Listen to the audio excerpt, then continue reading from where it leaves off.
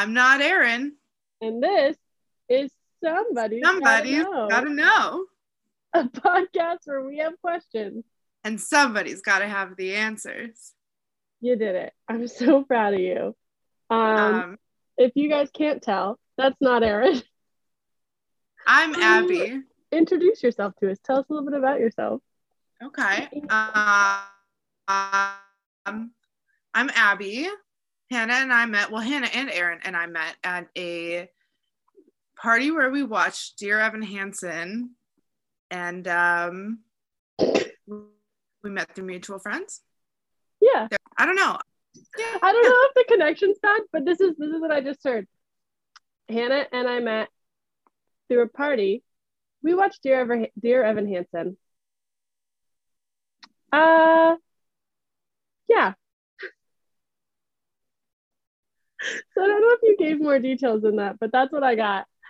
I gave more, but I kind of like that condensed version as well. That gives me like Kevin in the Office vibes when he's saying fewer words. I was doing that this week with my hairstylist. Like, use little words in tiny sentences because I'm a little bit stupid. Why use lot words when little words do trick? You get it. Oh my gosh. Okay, so today, let's see. Well, how's your day? Tell me about your day first. Oh, so good. Oh, and you asked right before, well, in the middle of us trying to introduce ourselves, because it took a couple tries, I have a pet rat now. And he tried to get out of his cage. Here, I'll show you since you can see. Yes. This is where he lives. Oh. His name is Thomas. Thomas. And he does not want to be confined to life within a home. He would like to be a free range rat, but we have cats and dogs and a bird and a snake. So Thomas does not get that privilege. Rat, and he keeps just shoving his head out of his cage, and then his shoulders get stuck and he shoves back in really dramatically. Maybe I'm a rat. I feel that over dramatic. Like a lot. I don't know if all rats are like this. It might like just be Thomas. Well, we share something in common then. I don't have a new pet, but I do have a new plant. Oh, what's your plant's name? I'm thinking a Harry or a Tumnus, but I'm not sure. Tumnus like goes with Thomas of the Chronicles of Narnia. Yeah. I could name him Thomas after Thomas the rat, which would be pretty funny. And people would be like, why did you name your plant Thomas? You'll go, so I have this friend. We watched Dear Evan Hansen one time. That's all the time we spent together in our lives. And she's got a pet rat named Thomas. So naturally, I named my plant after her rat. I love that. Oh my god. Like really good to me. I think that'd be good. Yeah, I think that's a good backstory. Yeah. How was your day? Did you do anything exciting? So I got home at 7:30, but I did just find out that I have tomorrow for a snow day. Exciting. Work for the government. Yeah. Today is going to be a 3-day week because they were like, no, don't work on holidays and don't come in. We don't want to be liable. And I said, thank you. Do you get paid still? Mm-hmm. Oh, good. Good. Jason got today off, but he doesn't get paid for it. No, so I wouldn't be excited. I still would be. Fair.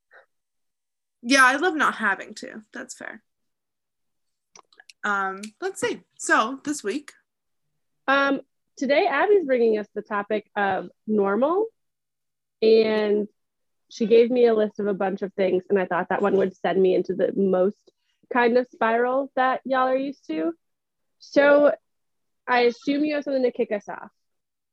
Okay, so let's see. I started normal, this topic. I thought it was very interesting. This is like genuinely what I was interested in when I went to school. So I studied psych and I studied criminal justice, and they all have to do with normal in different ways. And this is a topic I find like fascinating. So I looked up the definition just to see for like kicks and gigs. By definition, normal is conforming to a standard, usual, typical or expected anything put But in I here. feel like that is very subjective. Correct. Like the way I would According to behave with you and YouTube. Seth is not normal for like a work environment. Yeah. But depending on who's making the standard, usual, or whatever expectation there is, that's what I'm fascinated with. So it's like, who decides what is actually normal, and how do you know it's not a group of deviant or unnormal people, abnormal people, You got there. who all have one shared expectation that's different from everyone else. Weird. Well, and Yeah. even like, I feel like, say you're in a setting where the majority is normal, the abnormal people still have a group where they are. I hate the word normal. Isn't it dumb?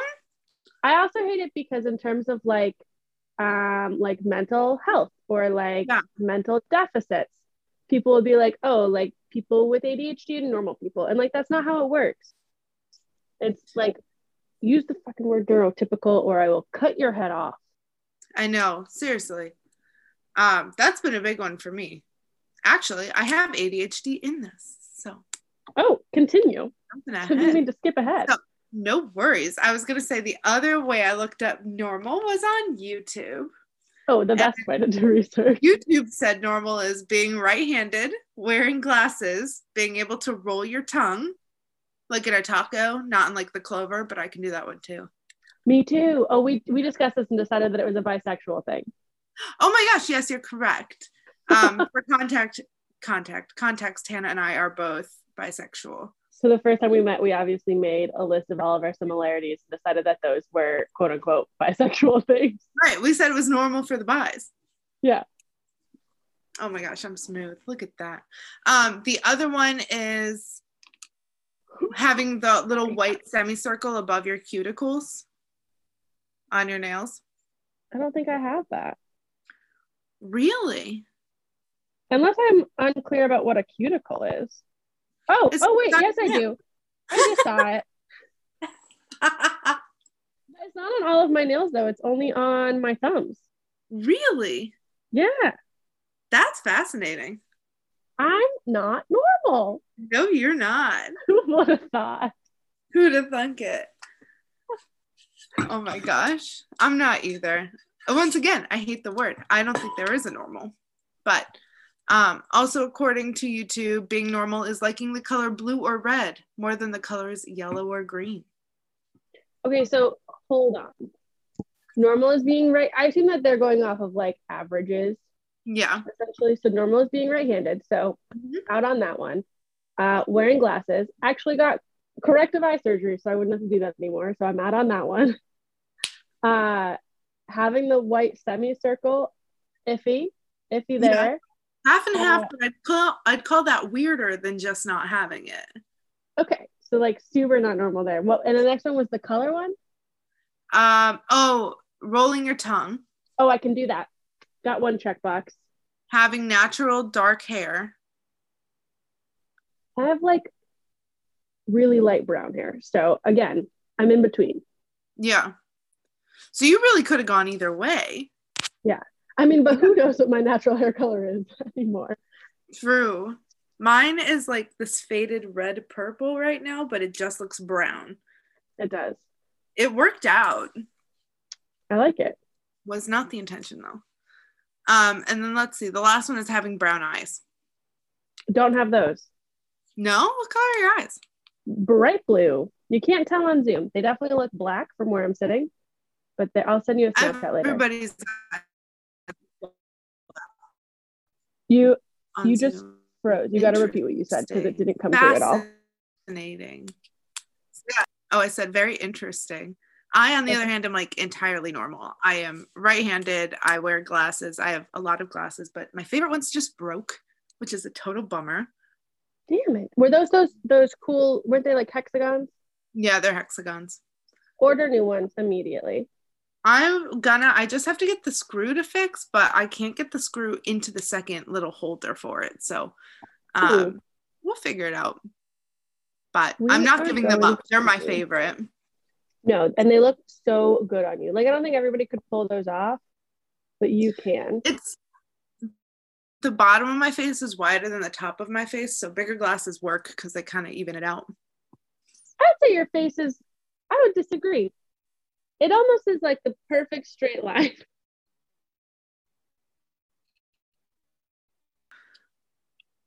Normal. So I wanted to start with psych because I thought this would be a really interesting way for both of us to hop in because I know you have psych background too. So normal, and more specifically abnormalcy, which I'm fascinated by, which is kind of funny because they're kind of the same. On one hand, being normal is what's setting the guideline and being abnormal is what's deviating from that. And if we're kind of under the same agreement or the same proposition that normalcy is really so subjective, it's not really an objective. I don't think there's an objective definition of what normal could actually be. Well, the definition that you read was like, whoever you're with, what they think is normal, yeah. Majority wins. And like, don't get me wrong, yay democracy, usually, but like, well, yeah, okay, in ideology, in theory, yeah, ideologically, yes, thank you. I don't know if you've noticed in listening to past episodes, I'm not usually good with words. That was a big win for me. Erin corrects my speech constantly. Honestly, we need Erin because I need that too. So okay, I'll let her know. But I was looking at diagnoses. So I am a CRSW, which is a certified recovery support worker, or basically just a peer recovery support for like people with addiction and struggling with substance use disorder. So I have a DSM-5 at my desk because I convinced my boss that I needed one. I have one next to my bed.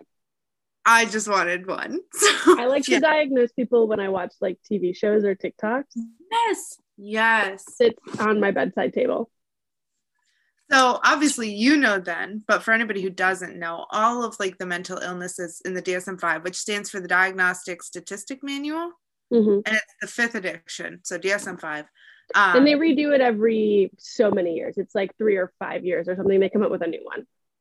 Yeah, and that is helpful because it can like condense different things that they've turned out to be one spectrum, like ADD, ADHD. Right, and like they did things like being transgendered is no longer a diagnosable thing, and like Asperger's doesn't exist. It's just the autism spectrum. You're high functioning or low functioning or somewhere in between. So they learn, because psychology is an entirely new field, and they edit. Yes. Which is super cool and good to keep with the times, but it also means they can add stuff if they find new, patterns. But all of these are categorized in severity and also defined by their disruption of your normal life. So what is it? It's impairment in social, academic, or occupational functioning, which I find fascinating because social, academic, or occupational? Yes. Okay. So friends, school, work. Some like, yeah. Some have more specific ones, like in the ADHD one, it says that there has to be these symptoms in more than one area, and it included home in those. So I thought that was interesting because sometimes they specify the realm of your life that it has to interfere with. But again, we were just talking, like, if you met up with a bunch of other people who have social anxiety and all of you can't talk to each other, look each other in the eye because you're all so anxious, that's not interfering with your social functioning because you're still socializing with those people fine. Yeah, because for all of you, that's like, this is fine, this is normal. Yeah. So I find this so interesting. Like all of even the official diagnoses that we have are based off of some subjective form of normal. So I included a couple of definitions just for like examples if anybody needed them. But like ADHD, these are all things that I'm diagnosed with. Fun fact. Oh, I like that. Let's see what we know, It measures severity between mild and severe, or there's mild, moderate, and severe. Moderate's definition is literally falling in between mild and severe. So any of those. But mild was few, if any, symptoms in excess were previously met, fewer than the full criteria may have been met for the past 6 months. The symptoms still result in impairment in social, academic, or occupational functioning. Severe is many symptoms in excess of those required to make the diagnosis, or several symptoms that are particularly severe or present, or the symptoms resulted in marked impairment in social or occupational functioning, which is just interesting. So for anybody who's curious about symptoms, they're split into inattentive and hyperactivity.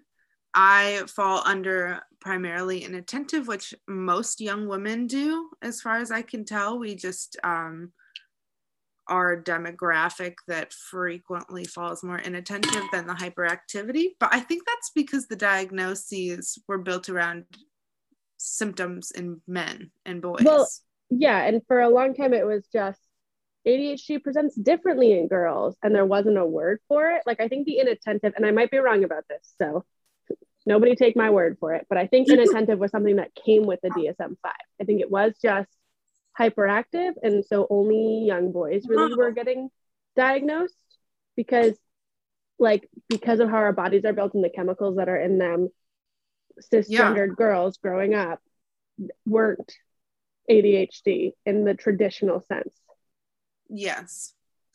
And it's fascinating. I thought that was ADD. Like, I thought that more cisgendered girls, or just biologically born female, kind of presented as more inattentive, but then they were getting misdiagnosed with ADD, and then they combined them to make a spectrum. Well, for a while, I think too, like the whole ADD even existing as its own diagnosis is silly. And ADHD's name is silly because of what we know now.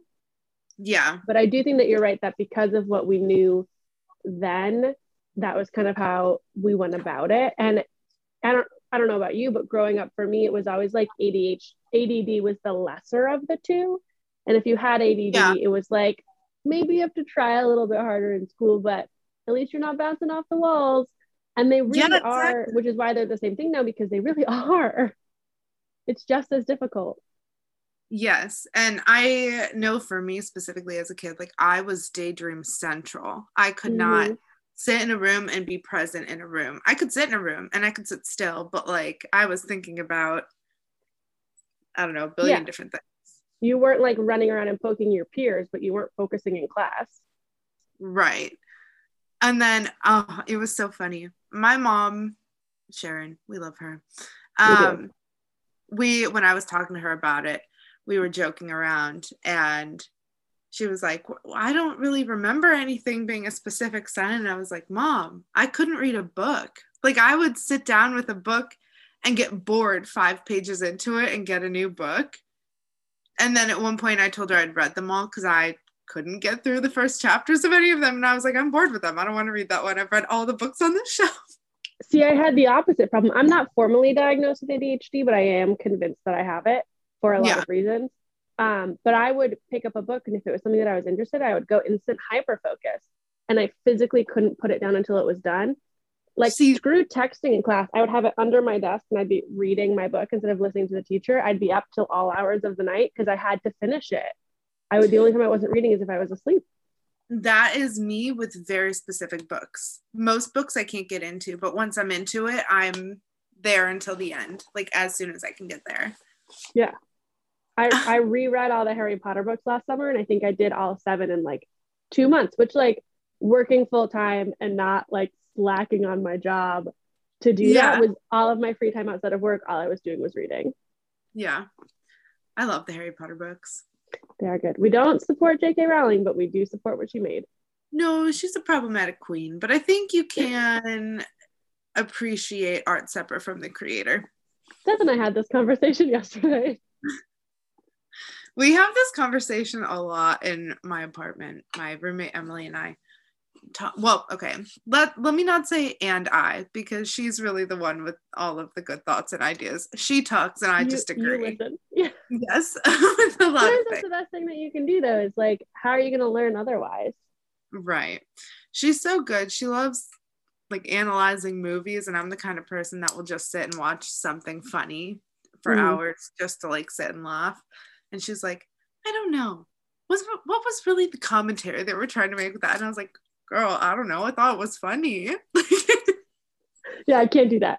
I do though, like I said, I like to diagnose people. So my friend Danielle and I both she was a psychology major. I was like a psychology adjacent major, and now I'm in school for clinical mental health counseling. So like I'll pull out my DSM, and I think she has the 4. I think she has the last version from when she was in school. And so I'll send her like clips of things from TikTok or whatever, and it's like a character in a show. And I'm like, all right, we're diagnosing him. Tell me your thoughts. I'll tell you mine. I love that. I would so do that. That's so fun. I used to, as one of my few party tricks, I would just psychanalyze someone at a party. I love that was a party trick. I was like clearly party very in college, cool. And all the frat boys like, okay, I'm next. What issues do I have? And you're like, obviously mommy issues. Go away. Father, son in the house with Gucci. Like, go. Back to normalcy. No, it was so fun. It was so fun. My friend Haley asked me to do it once our freshman year, and I did it, and she was like, well, that was painfully accurate. And I was like, sorry about it. Like, similarly, and by similarly I mean not at all, my party trick was weirdly accurate fake palm readings. Okay. When I meet someone, I can have a conversation and know their biggest insecurity because, psych background. Psych. And I took a Harry Potter class my freshman year, which is a whole other story. That's so fun. Okay. We did these things at my college. They were called stepping stone classes, and they were supposed to like be basically easy A's and something that you enjoyed that prepared you for what college was supposed to look like. And so I picked the Harry Potter class, which was like, we looked at the development of Harry from baby to adult. Okay. But one of the things that we did, we had to help with some fundraising event for the Child Development Club because the person who taught our class was like the head of the department.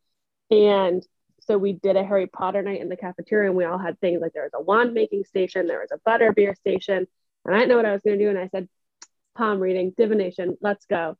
And I had a whole sheet, and the first couple people I tried to like reference the sheet and be really serious, but that was very boring. And it was college and it was a Friday night. So everyone was showing up super drunk. Yeah. So I started just like rubbing people's palms and being like, in 3 years, you'll have 6 children and be divorced from your husband. Next. And they were like, my biggest fear. Just chaos. But my proudest moment is I had one girl who was wasted. We ended up being friends later. And her friend came and stood next to me. And she was so drunk, she didn't notice that her friend was whispering things to me that were true. And so I'm sitting there going, and you have a dog named Susan? And she's like, how did you know? And her friend's like, and her mom's name is Nancy. And I'm like, and your mother, Nancy, is 62? And she's like, who are you? And we had her convinced for a week that I was psychic. And finally she went, something about this is off. And we caved. That's awesome. Proudest moment of my college career. But I continued that trick all through college. I was like, you want a weirdly accurate but not at all true prediction? Give me your hand. Yeah, I have one much less cool than that, which was, it was the psych reading, and then I'm from Chicago, Illinois, so apparently I have a bit of a Midwest accent, but it's heavier when I'm on the phone with my parents, according to other people. I don't notice it. But of course you don't. You grew up with it. Yeah. But it's me trying to name Massachusetts towns. Oh, I need you to do this right now. Well, it's hard because, like, all right, hold on. Let me just look it up. It'll be fun.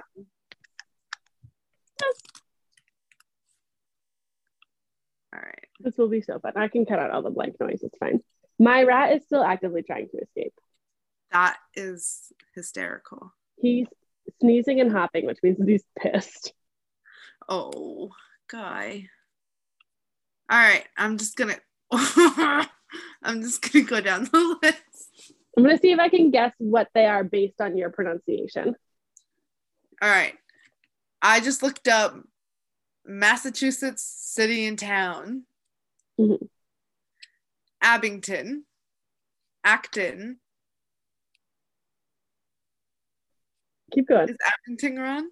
I don't know that one. It says it's in Plymouth County. Okay, keep going. Anyway, Acushnet. That's definitely wrong, but I don't know that one. Adams. Okay. Agawam. I think it's Agawam. I don't think you pronounced the middle A. Here, okay. I got the top 10. Okay, there we go. I can't believe Agawam. No, it's Agawam. Spell it like you say it. No, that is like obviously a Native American word, and I'm fairly certain that the Massachusetts colonists like whiteified it. I would be willing to bet that the Native American way to say it is how you said it, and that the white way is Agawam. Okay, I'll take that. Okay. All right. Boston. Uh-huh. I know this is Worcester, but only because I've said it Worcester so many times. Worcester. And if you're like from Mass, it's Worcester. Worcester. You don't pronounce your R's. Yeah. How everybody in my family says it. Worcester. Really? That's awesome. Springfield. Mm-hmm. Cambridge. Lowell. Yeah. Yep. Brockton. Mm-hmm. New Bedford. These all feel easy though. They are. Yeah. Chicopee. I like that one. How would you pronounce a town spelled Reading? Reading. Reading. That's just not English. There's also a Massachusetts town, I believe it's slightly north of Boston. It could be south, but I'm pretty sure it's north, called Braintree, and I've always just loved that. I do like that. Makes me think of those little succulents that look like brains. Do you know what I'm saying? I do. Mm-hmm. Okay, good. I'm glad. All right. So the way that Mass spells and says their town names, not normal. Absolutely not normal. Good wraparound. Erin is from Massachusetts, so this is funny that that's what you did. She's originally from Saugus, Mass, and her family. I've met all of her aunts and uncles because I went to a wake once, which I don't know if we've told this story in the podcast, but it's for another time. And they all have fairly thick accents. Erin doesn't, and Stephen, her brother, doesn't. The only thing that I ever hear her say, where she definitely has one, is, do you know Mount Kearsarge? Yeah. She says Kearsarge. Because, so that is right near where I live, where we went to college. And we did Mountain Day every year, which meant that a random Tuesday in like September or October, the bells would ring at 10:08 and we would all skip our classes and go hike together. And I heard her go, oh, the bells rang, we have to go hike Mount Kearsarge. And I said, freeze right where you are. What did you just say to me? And her family growing up had her grandparents had like a lake, like one season lake house up here. And so she'd heard her uncles call it that her whole life. And they'll have very thick accents. And so she just never knew there were any R's in that word. That's so funny. It's like, there are so many. Let's try again. The only one that she says like she's from Boston. That's great. I don't think I do the Midwest accent, but I can. I hear it like a little bit, and I knew that there was something in your voice that wasn't New England, but until you said Midwest, I didn't know that's what it was. Let's get some brats and watch the Cubs downtown Chicago. You got to get it really wide. You can go to the Jewels, and you don't have to say TH. It's duh. It's very lazy. It's a very lazy accent. So is New England. Oh, go ahead. I was gonna say I find New England's to be like, other than the R's, pretty formal.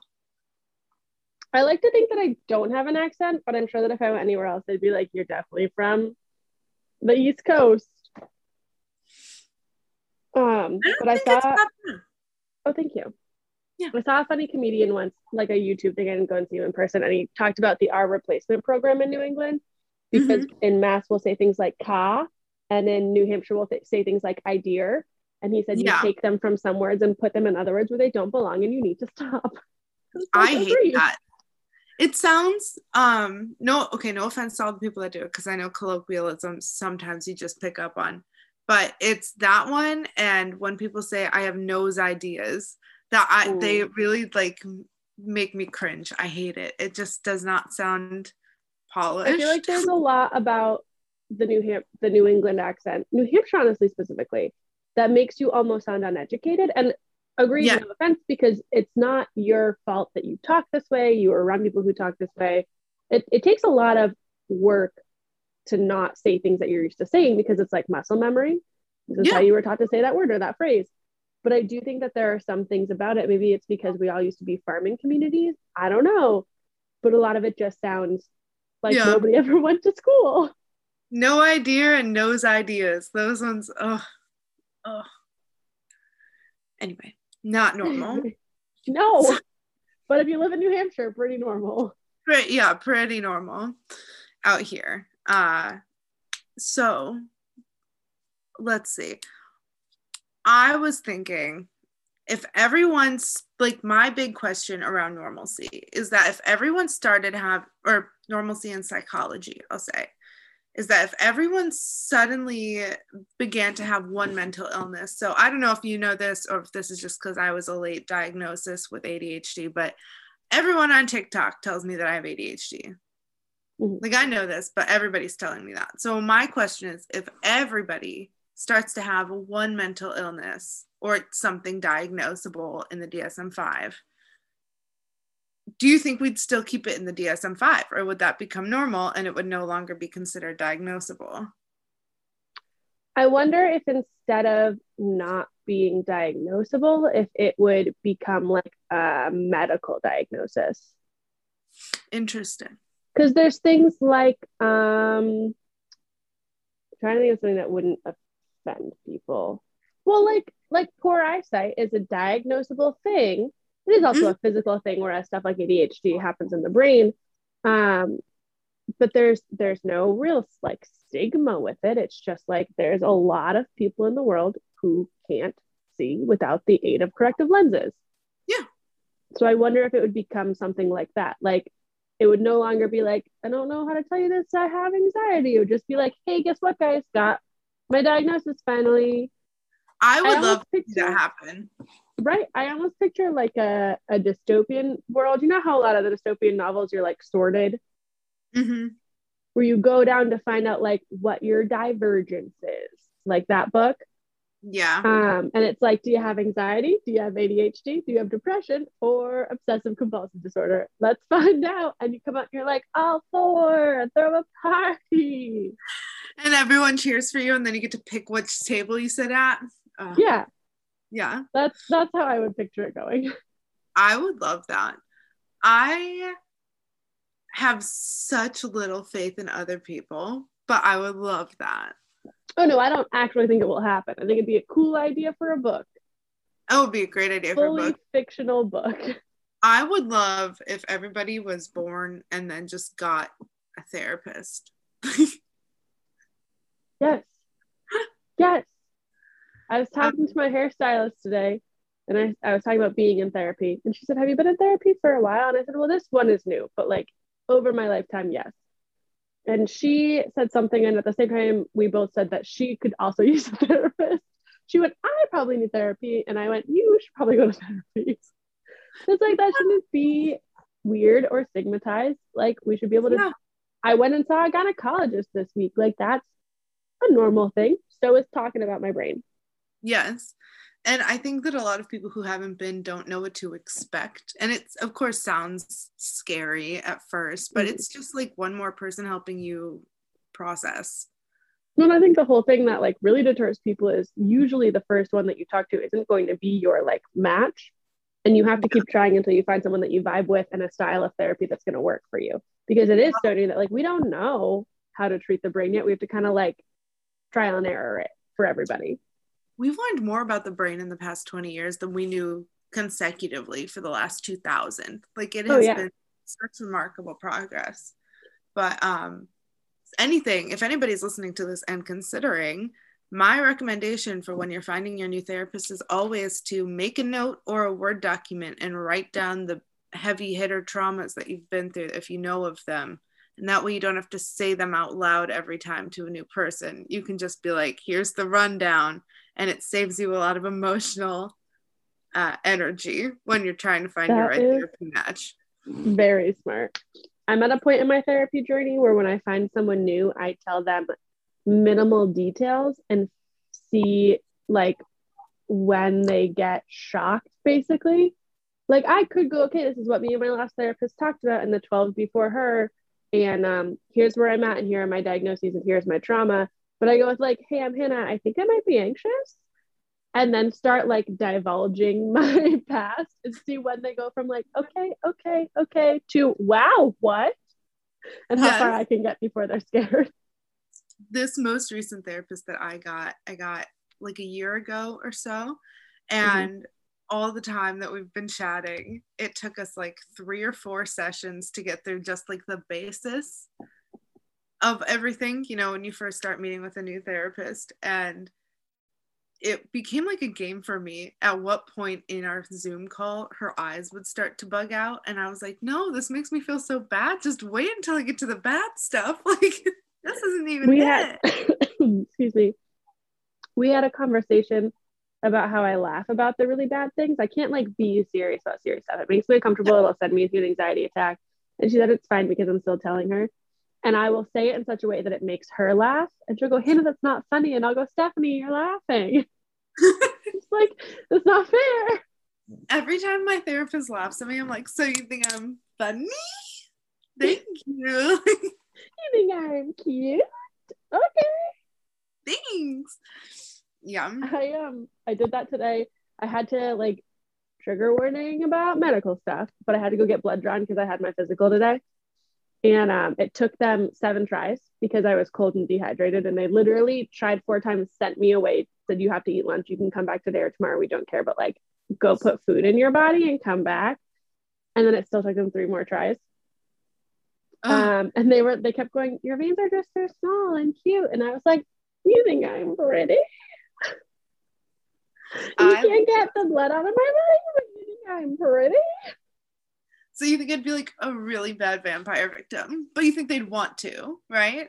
Like they'd come after me, but they couldn't get me. So you're saying I'm unattainable? Is that what you're doing? In like a good way. Oh my word. I used to go donate plasma. I haven't really seen them out here, but when I was in college, I did it a couple times. And there was always this one nurse who had like the funniest little pins on. And every time he'd say hi, and I was like, who is that person? Like, I don't know him, but I feel like I know him. And then it turned out that he was one of the receptionists at my high school. Oh, weird. Like, weird. Didn't want to see you here. Not normal. Not normal. This was actually a very abnormal experience for me because I have one vein that, like, all my veins suck. I do have very bad veins, and I get that from my mom. But I have one that always comes through for me, and it didn't today. And so we had a very stern talking. I was gonna say, you need to sit down and tell him who's boss. Yeah, I do. Okay, so furthering our little normal chat. Yeah, we have to keep this is very normal. Redirect. I'm not good at segues, so I just straight up say it. I do think that COVID did like a beating to my social communication abilities. Well, do you want my favorite segue tool? Because it works in every situation. So we were just talking about doctors and stuff. I'll go, speaking about doctors, and people will be like, oh, Hannah has something to add. And then all the eyes are on me. And I go, so I got a new pet rat. And it's never related. But if you start with speaking about whatever they were talking about, people focus on you. And then you can segue. And it doesn't matter that it's awkward because it's kind of funny. That's fair. I like that. It's a good humor tool if it doesn't work. And if it does work, it works. Yeah. I recommend it. Speaking of humor, So, so I also want to talk about normalcy in terms of criminal justice because I thought that was fun. Mm-hmm. I am infatuated with the realm of criminal justice, but specifically deviance and what leads someone to do something deviant, but also I'm more concerned about what leads someone to stop, but also to know how to make something stop. You have to know what started it. So I always look at that. And deviance is just not fitting into the norms. So deviance could be like someone at a peaceful protest for animal rights, but deviance could also be someone robbing a bank. So deviance is not criminal in and of itself. Although we do criminalize it, which is fascinating. Yes, so we do. I thought it was interesting that, like the DSM-5, someone sits and creates what is not okay. Kind of opposite is criminal justice, and people sit and define what is okay. And they're like, okay, so this is the things that are legal, and these are the things that are illegal. And there's a couple of different theories as to how these things happen. I'll give you the very brief CJ 101, which is the consensus versus the conflict model. Ooh, very okay, so I'm just gonna describe what just happened. So I'm sitting here. I muted myself too, so nobody would know what was going on. You muted us? I muted me, not you. So I could pour this and not have that happen. Please continue. I want to know your perception. So I'm reading about CJ stuff. Hannah just pours bubbles and then puts her entire mouth over the glass to keep it from fizzing over. But we locked eye contact with her mouth like fully on top of the champagne glass.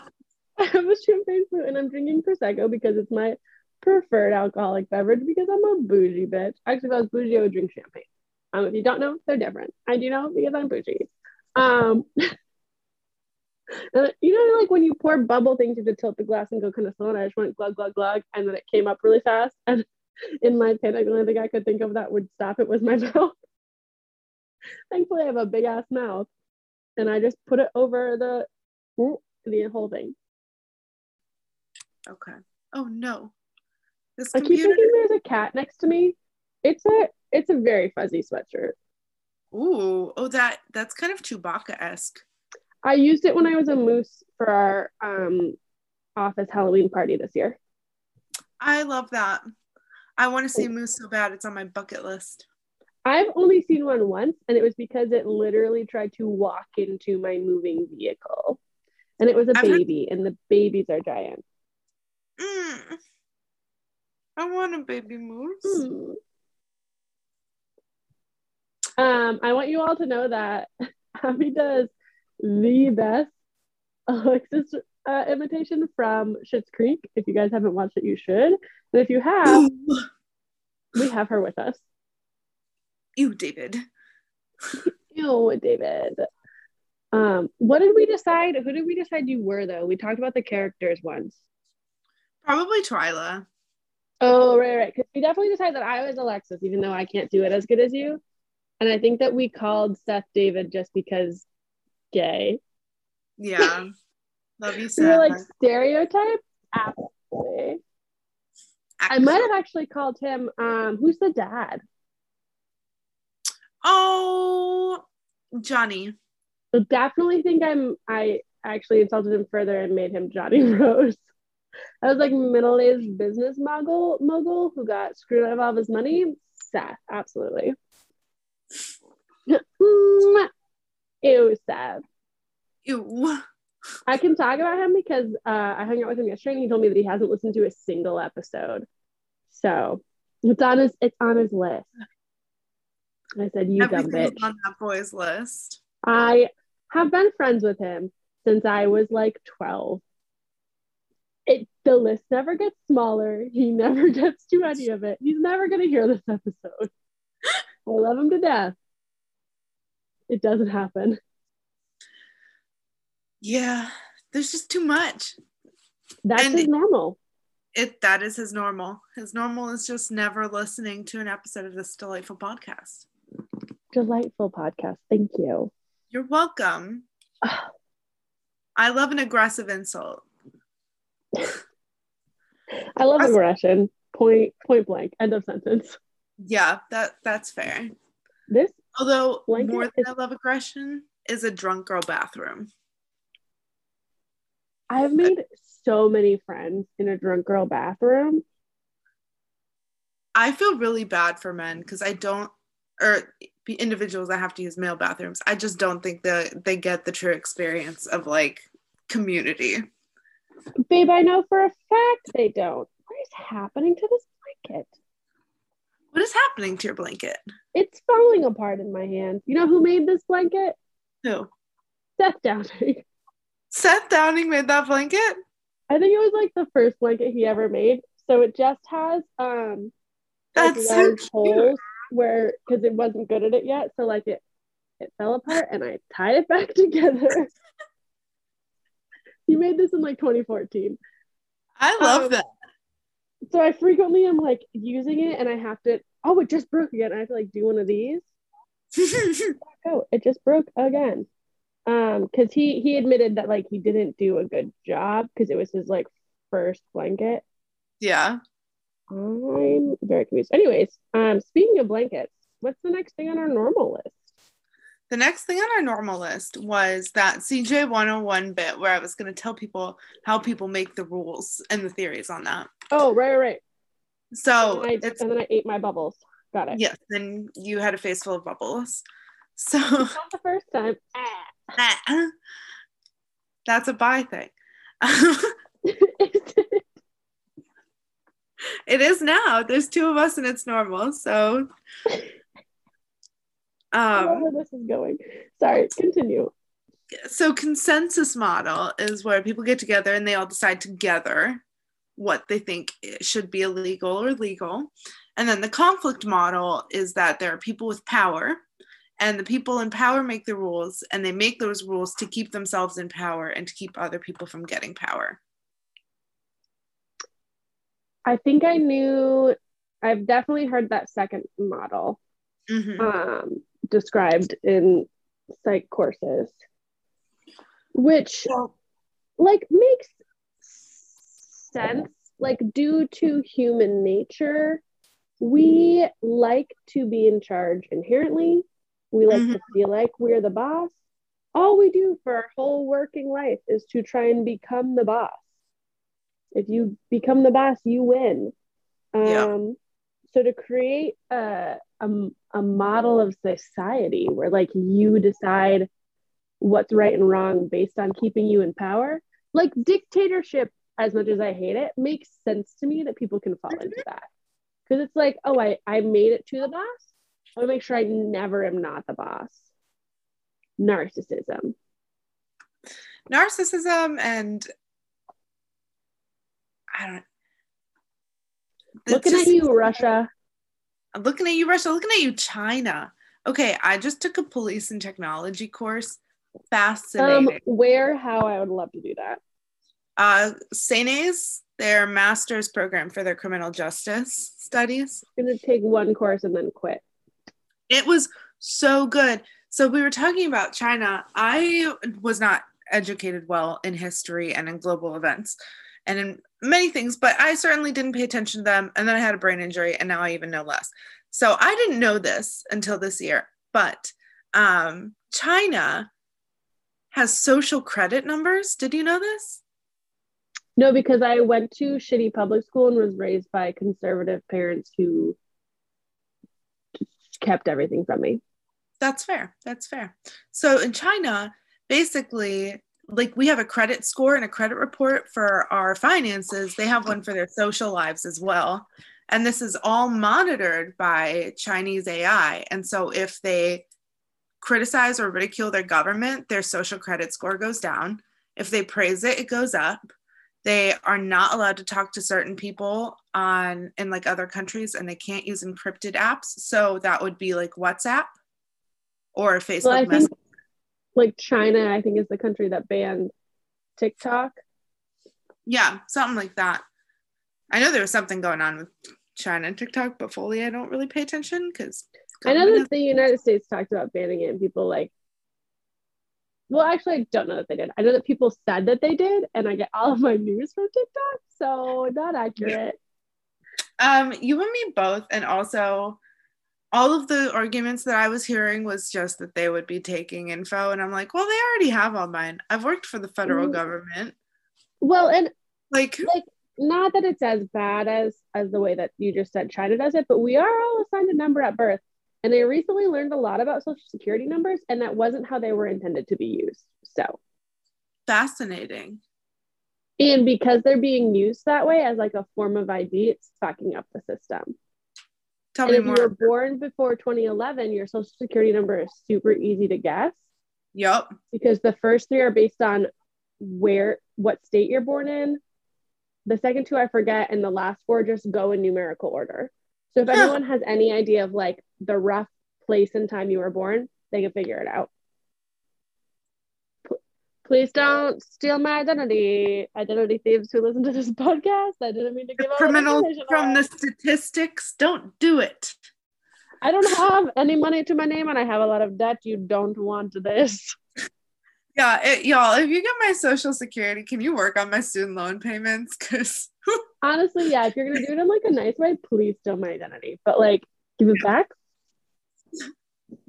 If it's in like a nice way, ask me. I'll give you my mother's maiden name. But like the street I grew up on, not hard to figure out. But no, I'll tell you if you're gonna pay my student loan. Speaking of figuring stuff out, I and my roommate Emily are going to Alaska for our first ever big girl vacation in September. Oh, can I come? Continue. I'm excited. I would love that. I don't know if I can, but I would love that. I can't. I get married in November. That was like, I'd love to, but joke because I have no money. I think that I might be Seth's +1 if he's not like happily married by then. Oh, you better be. I would love to be. I think maybe I thought about telling him that you had to be. He gets one. So like if he doesn't have like a serious relationship, it's you. I love that. That's the plan. Anyway, so we're going in September, and where was I going with this? Oh, we got an Airbnb, and I couldn't figure out where the guy's address was, and I figured that they were only going to tell us once we booked it, and so I wanted to know how close it was to public trans. I was a complete idiot, and it was totally right there in the page in front of my face, but I zoomed in all the way on this map to find out what house it was on what street, and then I went to Google Maps and I found it. I'm not smart, and I can do that. Someone who's motivated can do a lot. That's all I'm saying. I recently was booking my Airbnb for my bachelorette party and did the same thing. Anytime I picked out like 4 or 5, and we're going to Nashville, and my sister-in-law lives in Nashville, so I would zoom in as close as I could. I'd be like, all right, this is the street that it's on for sure. Tell me about this location. Where, like, this is the corner of this and this. What are we at for crime here? Because there's like good and bad sides of Nashville to like stay in as a stranger. I did the same thing. So you have to, honestly. I took it a step further when I finally booked the house and got the full address. I looked them up on Zillow and saw what it looked like when they bought it to see what they had done to it. Yes, I love they that. Really, really renovated it. It looks so much better now, but I needed to know.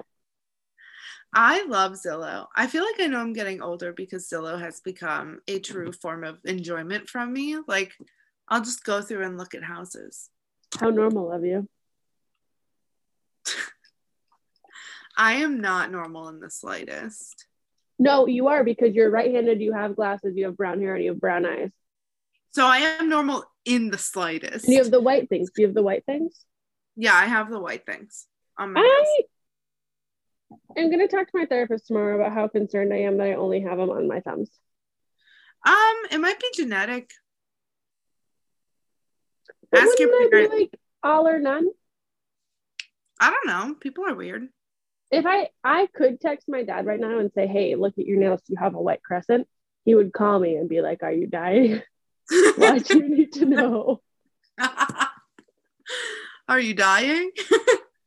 He'd be like, what does this mean? A white crescent? Is this code? Are you safe? String beans? That was our code words as children. It's not anymore. I can tell it to the public now because I'm no longer a child. But like if like as a kid, if strangers pick you up, they'll be like, "Your mom sent me string beans." That was our word. Got it. For us, it was, I don't know that we had one. Oops. Do you want to know why we had one? Because it wasn't for strangers. It just worked out that way. Why? It's because I was a little bitch. I love attention, always have. And so people would be tickling me. And I'd be like, "No, stop, stop, stop." And so they would, because I was a child asking them not to touch me. And I'd be like mad that they stopped tickling me. So stop was no longer an acceptable word. I had to say string beans if I was like done. I love that. With a new word, because I'd be like, "Ha, knock it off. No, don't do that." And they'd be like, "Okay, we're not." And I'd be like, "Why the fuck did you stop?" Then I would become like, "Stop, stop, stop. Haha, no, don't. Hey, string beans." And I'd be like, "Oh, kind of serious." And I would go like full demon. One of my most embarrassing moments was being tickled. And I was like the most awkward little 12-year-old thing in the world. And I had met up with my mom has like 5 siblings. So one of her brothers who didn't grow up near us. So it was like cousins and my aunt and uncle that we were kind of close to, but like didn't know that well. And one of them was tickling me, and I let out like the biggest fart I've ever let out in my life, like still to date. And I was mortified. I was like, "I told you not to tickle me!" Like it was like so my big thing is my feet. Like I am okay with being tickled. Like it's kind of weird now that I'm an adult, but like if that's something you want to do, if we're teasing each other, like whatever. But if you touch my feet, I cannot control what they do. And I had to have this conversation with my stepdaughter, who thinks it's really funny to like poke my buttons. And I was saying, don't tickle my feet, don't touch my feet, don't do it. She's 10 for reference. And she was like, she had this maniacal twinkle in her eye, and she kept getting closer. And so I finally went, "Here's the deal, babe. If you touch my feet and I have told you not to, and then I kick you in the face because I've told you not to, it's a reflex and it's not my fault, and I will not feel bad." And she immediately like backed off and was like, "Oh, that's the consequence." It's like, I can't control it. She likes to like hide behind things and jump out at people. So in a similar conversation where I was like, "Hey, sweet girl, if you do that and I reflexively punch to where the noise is coming from and you're about shoulder height, so I hit you in the nose, not gonna feel bad. I've asked you not to do that." This is not child abuse. This is reflexes. I've given you my boundaries. You're not respecting them. It's up to you now to choose what you're gonna do. Yeah. She no longer does either of those things. I never had to hit her by accident. I love that. Or on purpose. I like to clarify, do not hit my children on purpose. If it had happened, it would have been an accident. Yeah, I wouldn't have expected that from you, so that works out. You wouldn't have, but who knows who's listening. That's fair. So we are probably over. So do we want to go back into normal and keep chatting about that? Naturally. So the last topic that I had normal with was sexuality and femininity kind of combined. So as mentioned, both Hannah and I are some local bisexuals, for those of you in New Hampshire. And I thought this was fascinating because I think that the queer and LGBTQIAS plus population, even like as a part of that population, I'm always like LGBT plus, like, yeah. The fact that you just said the whole acronym, very impressed. I always forget the S, and it makes me so stressed every time. What does the S stand for? I don't think I know that one. For knowledge for other people. Such a good question. Do you have to look it up? It's okay if you do. Yes, I'm gonna call it sort of sexual right now. I don't think that that's right. I love that answer. Don't think that that's right. Okay. Oh, interesting. So just sexual. Apparently I got it wrong. That's what I identify as. Yes, that's it. I'd like to identify as a sky. Is that cool? I am actually just sexual. So, so I said it wrong. It's LGBTQIA2S+, and that stands for the Native American Two-Spirit, which is their historical background for transgender, or no, gender fluid, I think it is. I've read about that and how, like, basically westernized society, other than like natives, are the only people who really don't accept that, as because there's lots of cultures where, like, religiously there are people, and like if you're born and you're like, I don't know how I feel, they're like instant, you're probably a god. I don't know, but I feel like you can tell me about my life and be better than I am. And like where we're at in our society, we're like, you want to use either bathroom, you're probably trying to assault me, which is not how it fucking works. No. If men wanted to go into the women's bathroom and assault people, they would, because there's not a guard at the door and there's no lock other than on the stalls, and those locks, let's be honest, are flimsy. So let's take that out of the narrative. Thank you so much. And in American bathrooms, I can't speak for other places, but in American bathrooms, it's a miracle that we can all pee at all. Like, it is so open. You can see so much. Personally, I blame this on being like a dancer and a theater kid and someone who just has no boundaries. Not an issue for me, but I can understand like the gaps between the doors. I don't have to knock. I can look and be like, oh, that's someone's vagina. I should wait. Peace, babe. Hey, you good enough? Okay. I'll be over here if you need me. Yep. I don't have a problem peeing in public, but I certainly cannot use the restroom in public. So those two things feel mutually exclusive. Where do you pee in public? Bushes only. No. In the bathroom. More open. I don't know why I just got such anxiety about saying the word poop on a podcast. So if you've listened to our episodes, you should know that I've talked about my poop on everyone. And Jason is very uncomfortable about it and keeps telling me not to. Sorry, Jason. No, he can get over it because I'm open about my bowels. I don't mind them. Like, they don't skeeve me out. I don't know why I just had this jolt of anxiety. Like, what if you say poop on a podcast? Like, I just had to let that sit for a second. So when you said use the bathroom. Yeah, that's what I meant. You're like, I can't poop in public, but I can pee. No, I get like stage fright. I don't like, what if somebody walks in, or what if somebody's there and they think I'm pooping weird? Like, I'm like, listen, everybody does it. I'm gonna fart while it happens. It's gonna smell. If you're in a public bathroom, make eye contact, look through the crack and look at me. I'm shitting right now. I'm the captain now. I am in charge here.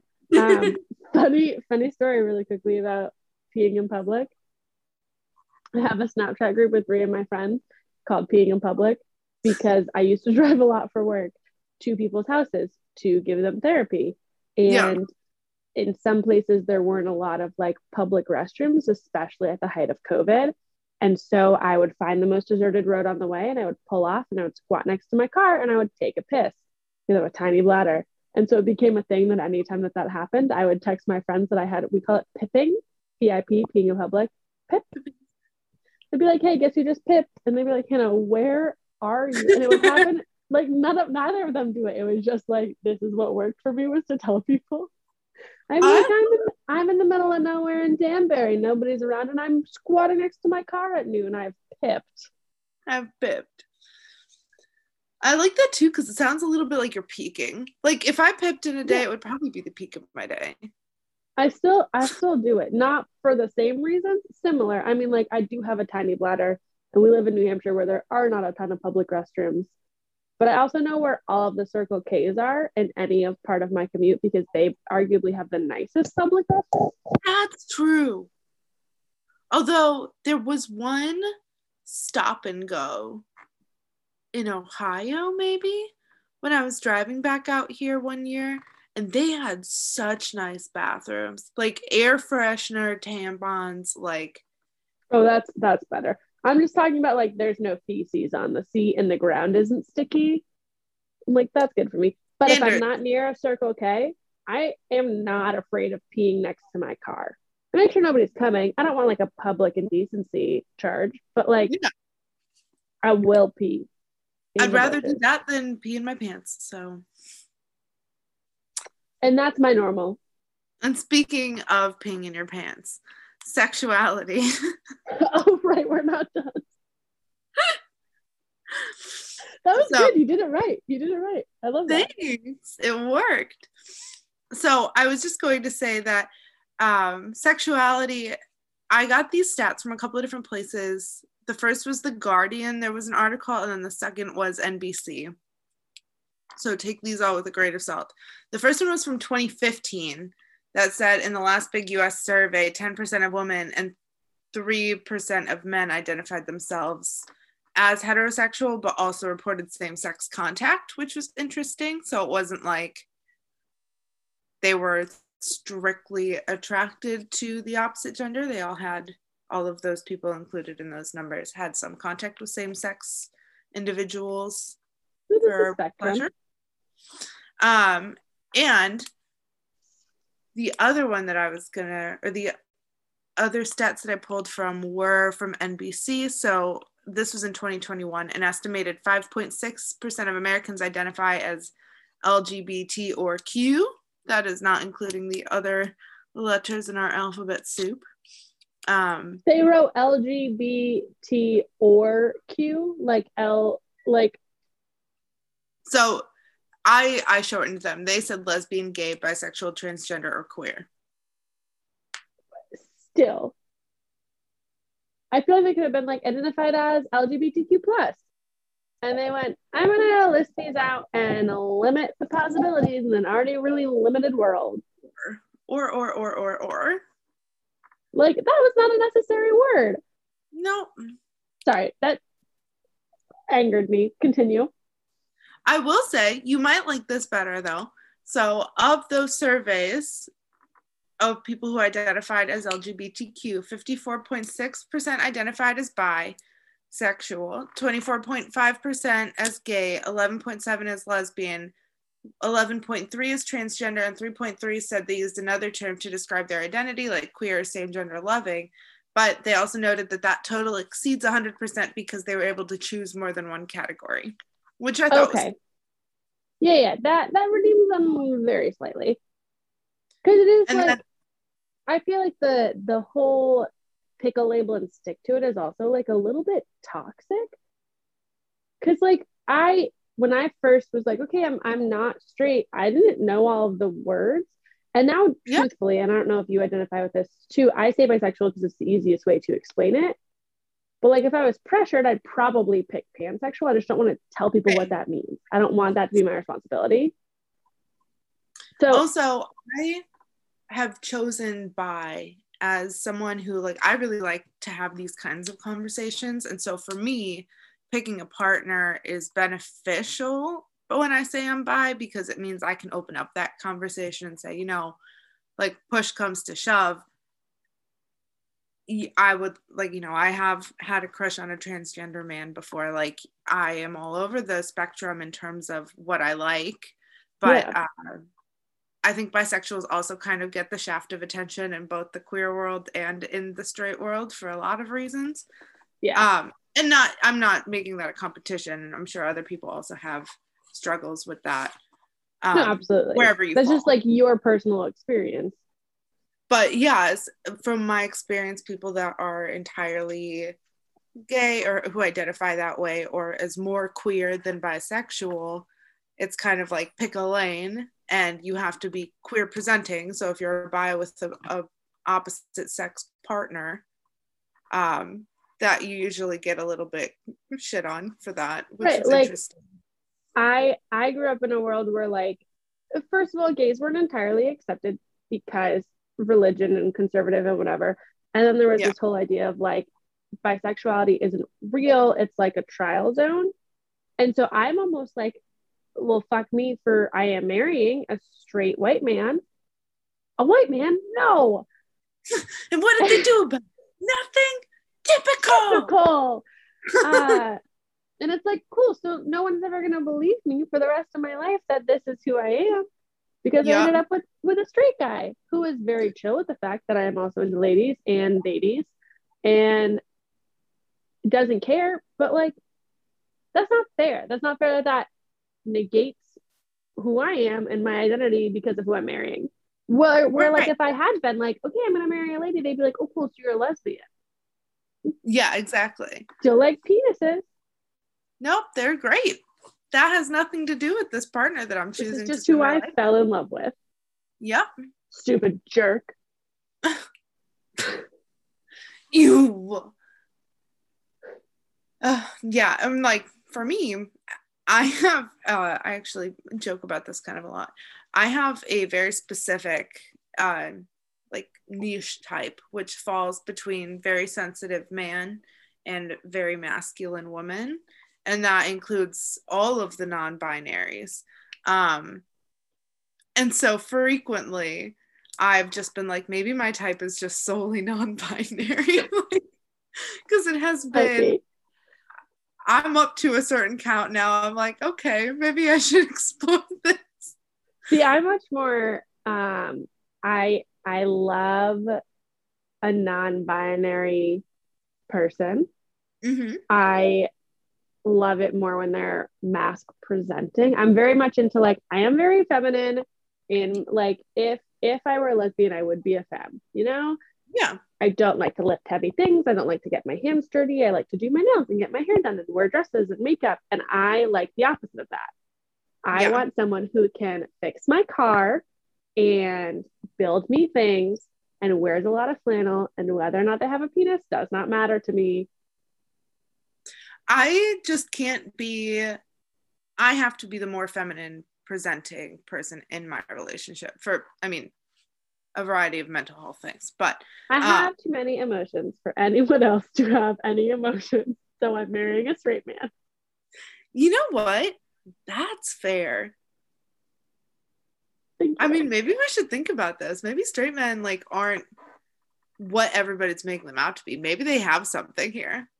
And it is to not make me feel like I have to be responsible for them emotionally. It's a stress ball. Yeah.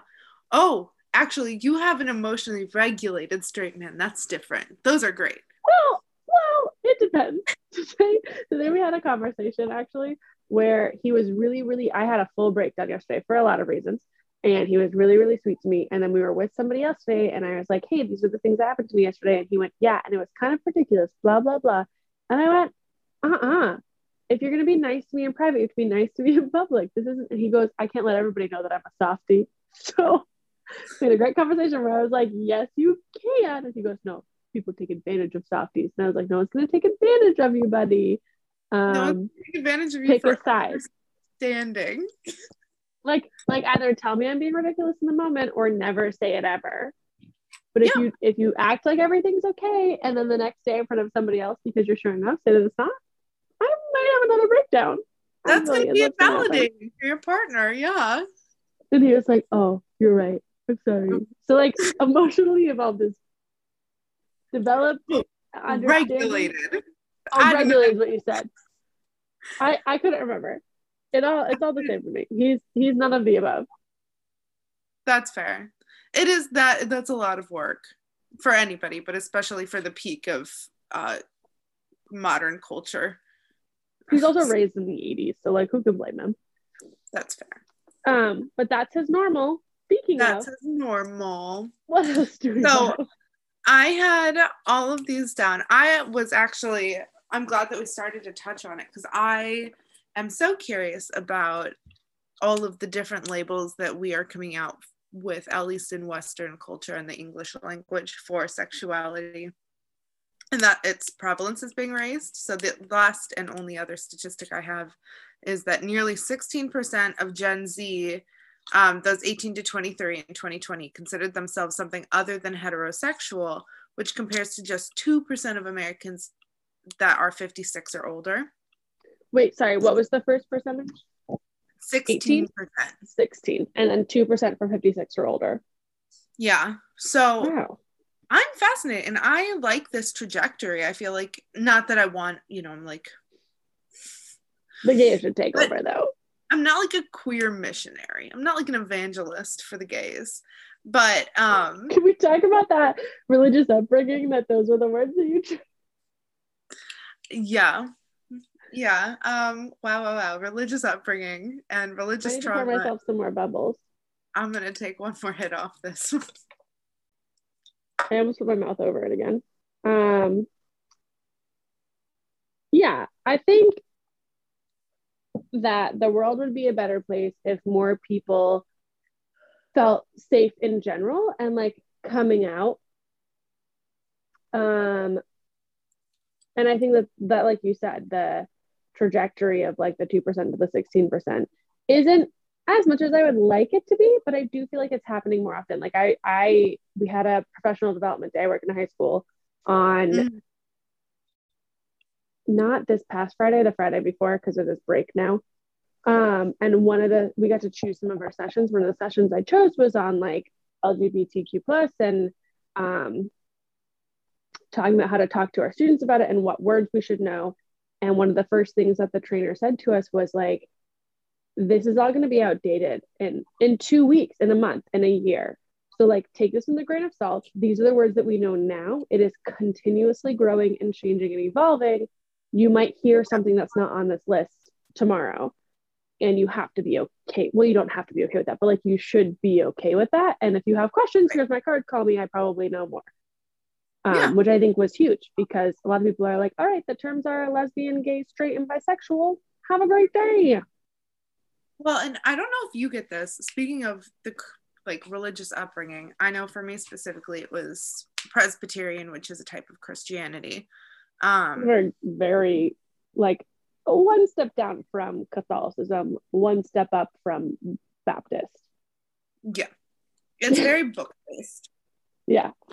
And so for me, what was interesting was I was raised with this idea of what normal expected beauty and like lifestyle looked like. So when I was a kid, I like in high school, when I first really started feeling like I had a sense of fashion and like some wardrobe that I wanted to play with, for me it was like Pinterest Christian girl fall.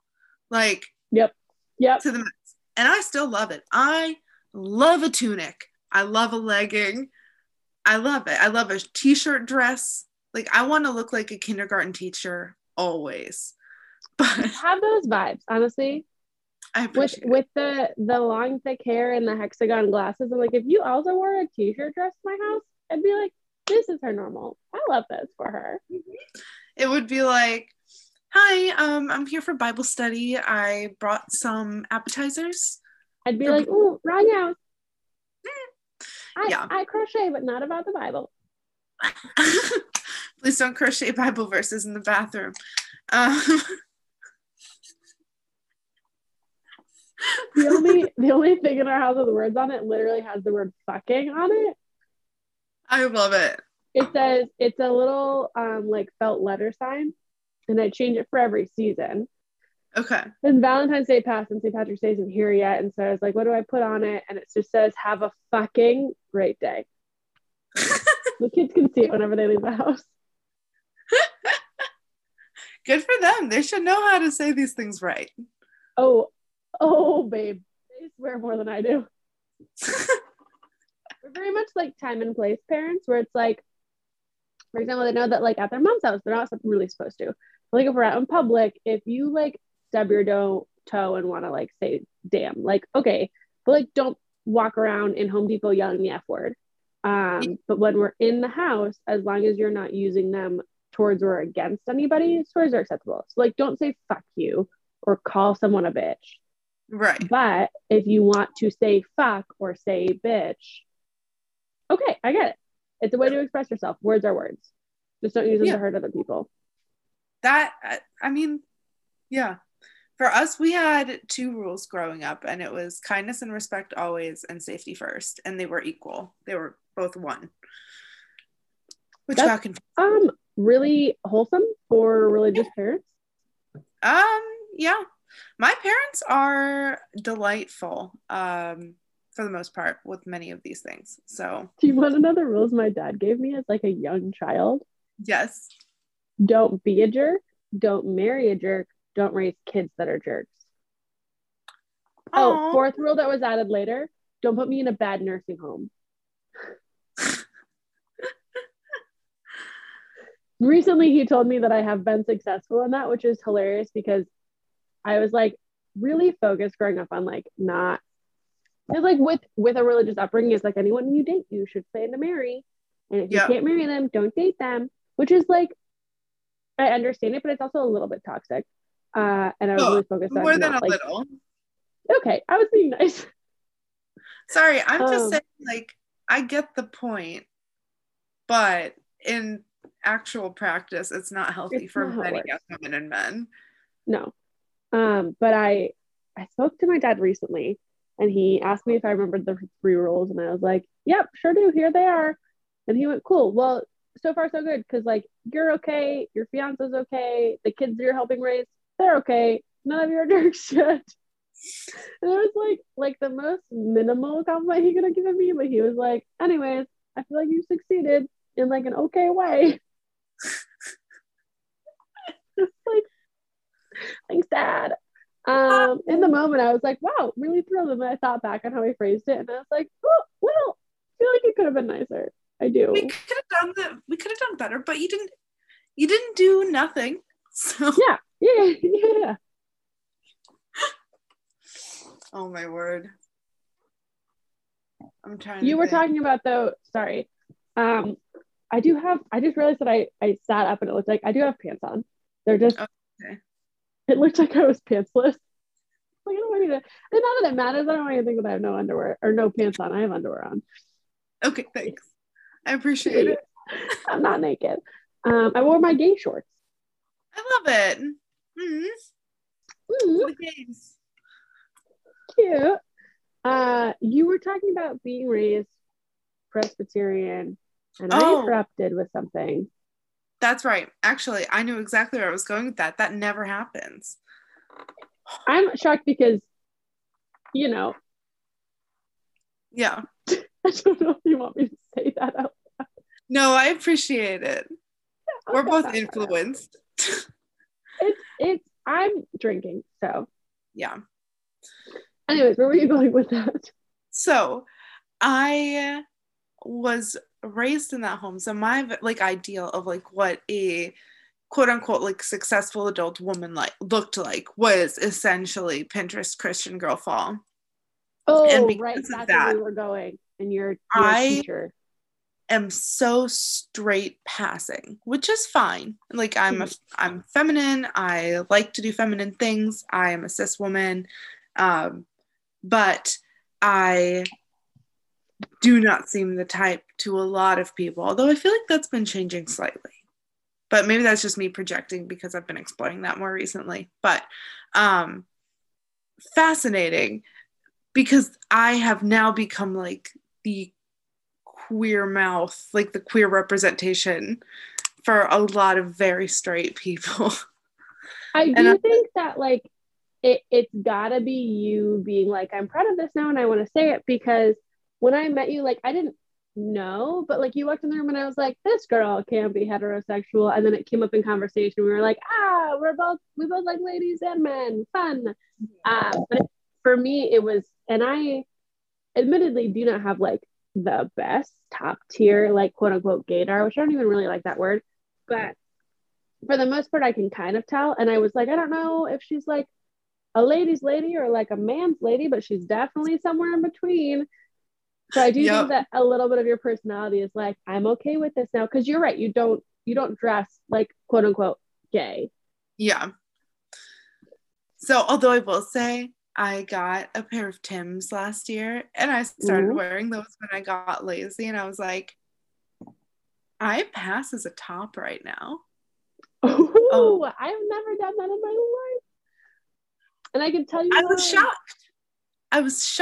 I was like, me? I'm so proud of you. I know. I also feel very feminine, and I do feel like I am very straight passing for a lot of reasons, but part of that's my straight relationship. Excuse me. But I went the opposite way where like I was raised similarly to dress very conservative and do all these things. And I said, big middle finger to all of you. And I love more than anything wearing low cut tops, no bra, short skirts, and heels. So like for sure, never gonna pass as a top, which is fair because I'm not.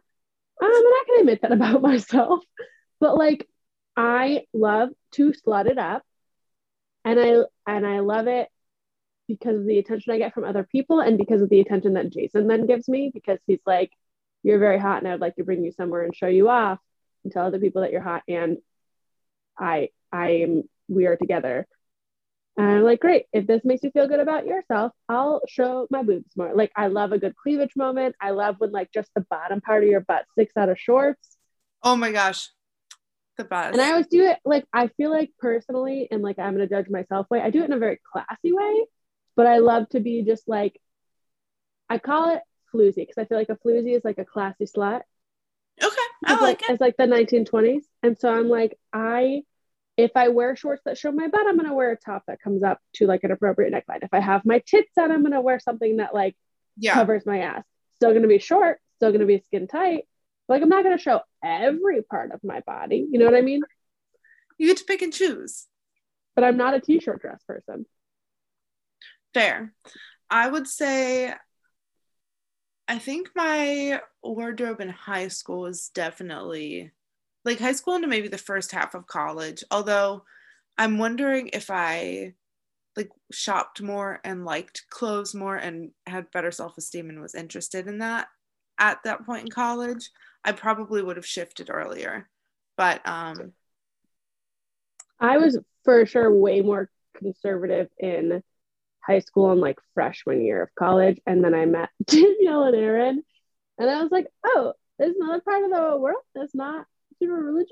I might test the waters. Oh, diving right in. Head first feels good. Head first. Never came up prayer. Nope. And it works. When I came out to them, they went, I was like, this is a big moment for me. These are the first people I'm ever going to tell that I'm not straight. And I like sat down with them in Aaron's room. We were in an apartment senior year. So Danielle and I shared a room, and Aaron shared a room with our other roommate. And we sat on the ground because Aaron was packing because it was finals week. And they went, I'm probably not straight. And they're like, we've known this since we met you. Any other news, Hannah? And I was like, this is a big fucking moment for me. I think I said that to them. And they're like, wow, this is great. We're super busy and swamped. Any other news? And I was like, that was all, I guess. Bye. I thought my parents knew. I accidentally came out to my parents. Yeah. So my first kiss was a girl. A lot of things, and my mom knew some of that. And then later, when like we were talking about it after the fact, I was like, did that not tip you off? And she was like, well, that's normal, right? And I was like, was your first kiss with a girl? And she was like, no. And I was like, okay. Like, mother. What? Yeah, it was funny. Something funny. Well, and that means like I've just genuinely always thought it was a part of me. Like from 7, I never really thought about it. But I also very much. Sorry, continue. Oh, I was just gonna say, like, also because of that, I never knew it was like a big deal. It was your normal. Yeah, normal. You were like, my parents must know. Yeah, like I was like, my parents know, whatever. I'm bi for sure. And then I got older and I was like, hey, so things are going really well with this person. If we end up dating, like, you should know because there's going to be family that's not going to be happy. And they were like, what? And I was like, oh, what do you mean what? Like, wait, what? They were like, what? Wait, sorry? They were like, wait. Not a man? No, they didn't say it like that. But they were like, well, we didn't know that. Ew, Abby. Ew. Or I remember there was one story actually where I had a client. I work in the courts, and she'd come in, and her 12-year-old would come out to her as bi, and she was sobbing, like fully sobbing. And I was like, you seem pretty upset. And she was like, well, yeah. And I was like, okay, well, does it change how you feel about her? And she was like, no. And I was like, okay.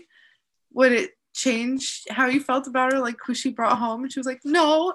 She was like, but it's just not what I pictured. And I was like, well, that's okay as long as they're healthy. Like, yeah, like, right. Sure, because we're raised in a society where you picture your girls marrying boys and your boys marrying girls. But if it doesn't upset you to any degree past like this isn't what I pictured, like, great, okay, then we're okay with it. Yes, that's the best case scenario for not on the plan. You know what I mean? Yeah. Speaking of coming out, my parents technically don't know. So if they listen to this episode, this is me coming out to them. Recently confirmed with my sister who had suspicions, and she finally asked me, and I was like, kind of, yeah, but I'm marrying Jason. And she was like, totally cool. Have never had this conversation with my parents, never technically dated a girl. So that doesn't make you invalid. No, absolutely not. And I firmly believe that because I have had, you know, the female experience. We just were never like in a relationship. But my parents, I would assume my mom has suspicions. I imagine my dad would be completely shocked. But as far as I know, only my mom has listened to the podcast so far. So like, surprise, mom. Please don't tell me, ma. That's all. Hi, Mr. and Mrs. O'Connell. This message is brought to you by another local buy, and I do apologize for the off-script newscast. I just figured at some point I should recognize that, like, if they're listening, probably they're not, but if they are, this is news. Fair. They do not know this information. Well, text me if there's any fun tea that follows. Oh, absolutely.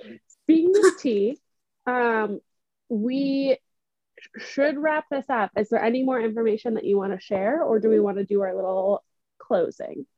Let's do our little closing. Okay. That should be so I mean, that's what we've got for you guys on normal, and it's not. And I am now a firm believer in like that word probably be removed from our vocabulary because like who's to say what's normal is?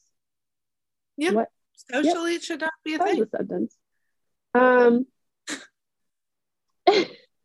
I've had half of a bottle of wine. Anyways, have a good night or day or afternoon. I don't know when you're listening to this. Brush your teeth, drink water, take your vitamins. We love you, friends. We love you a lot. I don't know. Have a good day. Enjoy it. Yeah, that's it. I guess we're out. Find your normal. Later. Find your normal. Goodbye, friends. Say goodbye, Abby. Goodbye, Abby.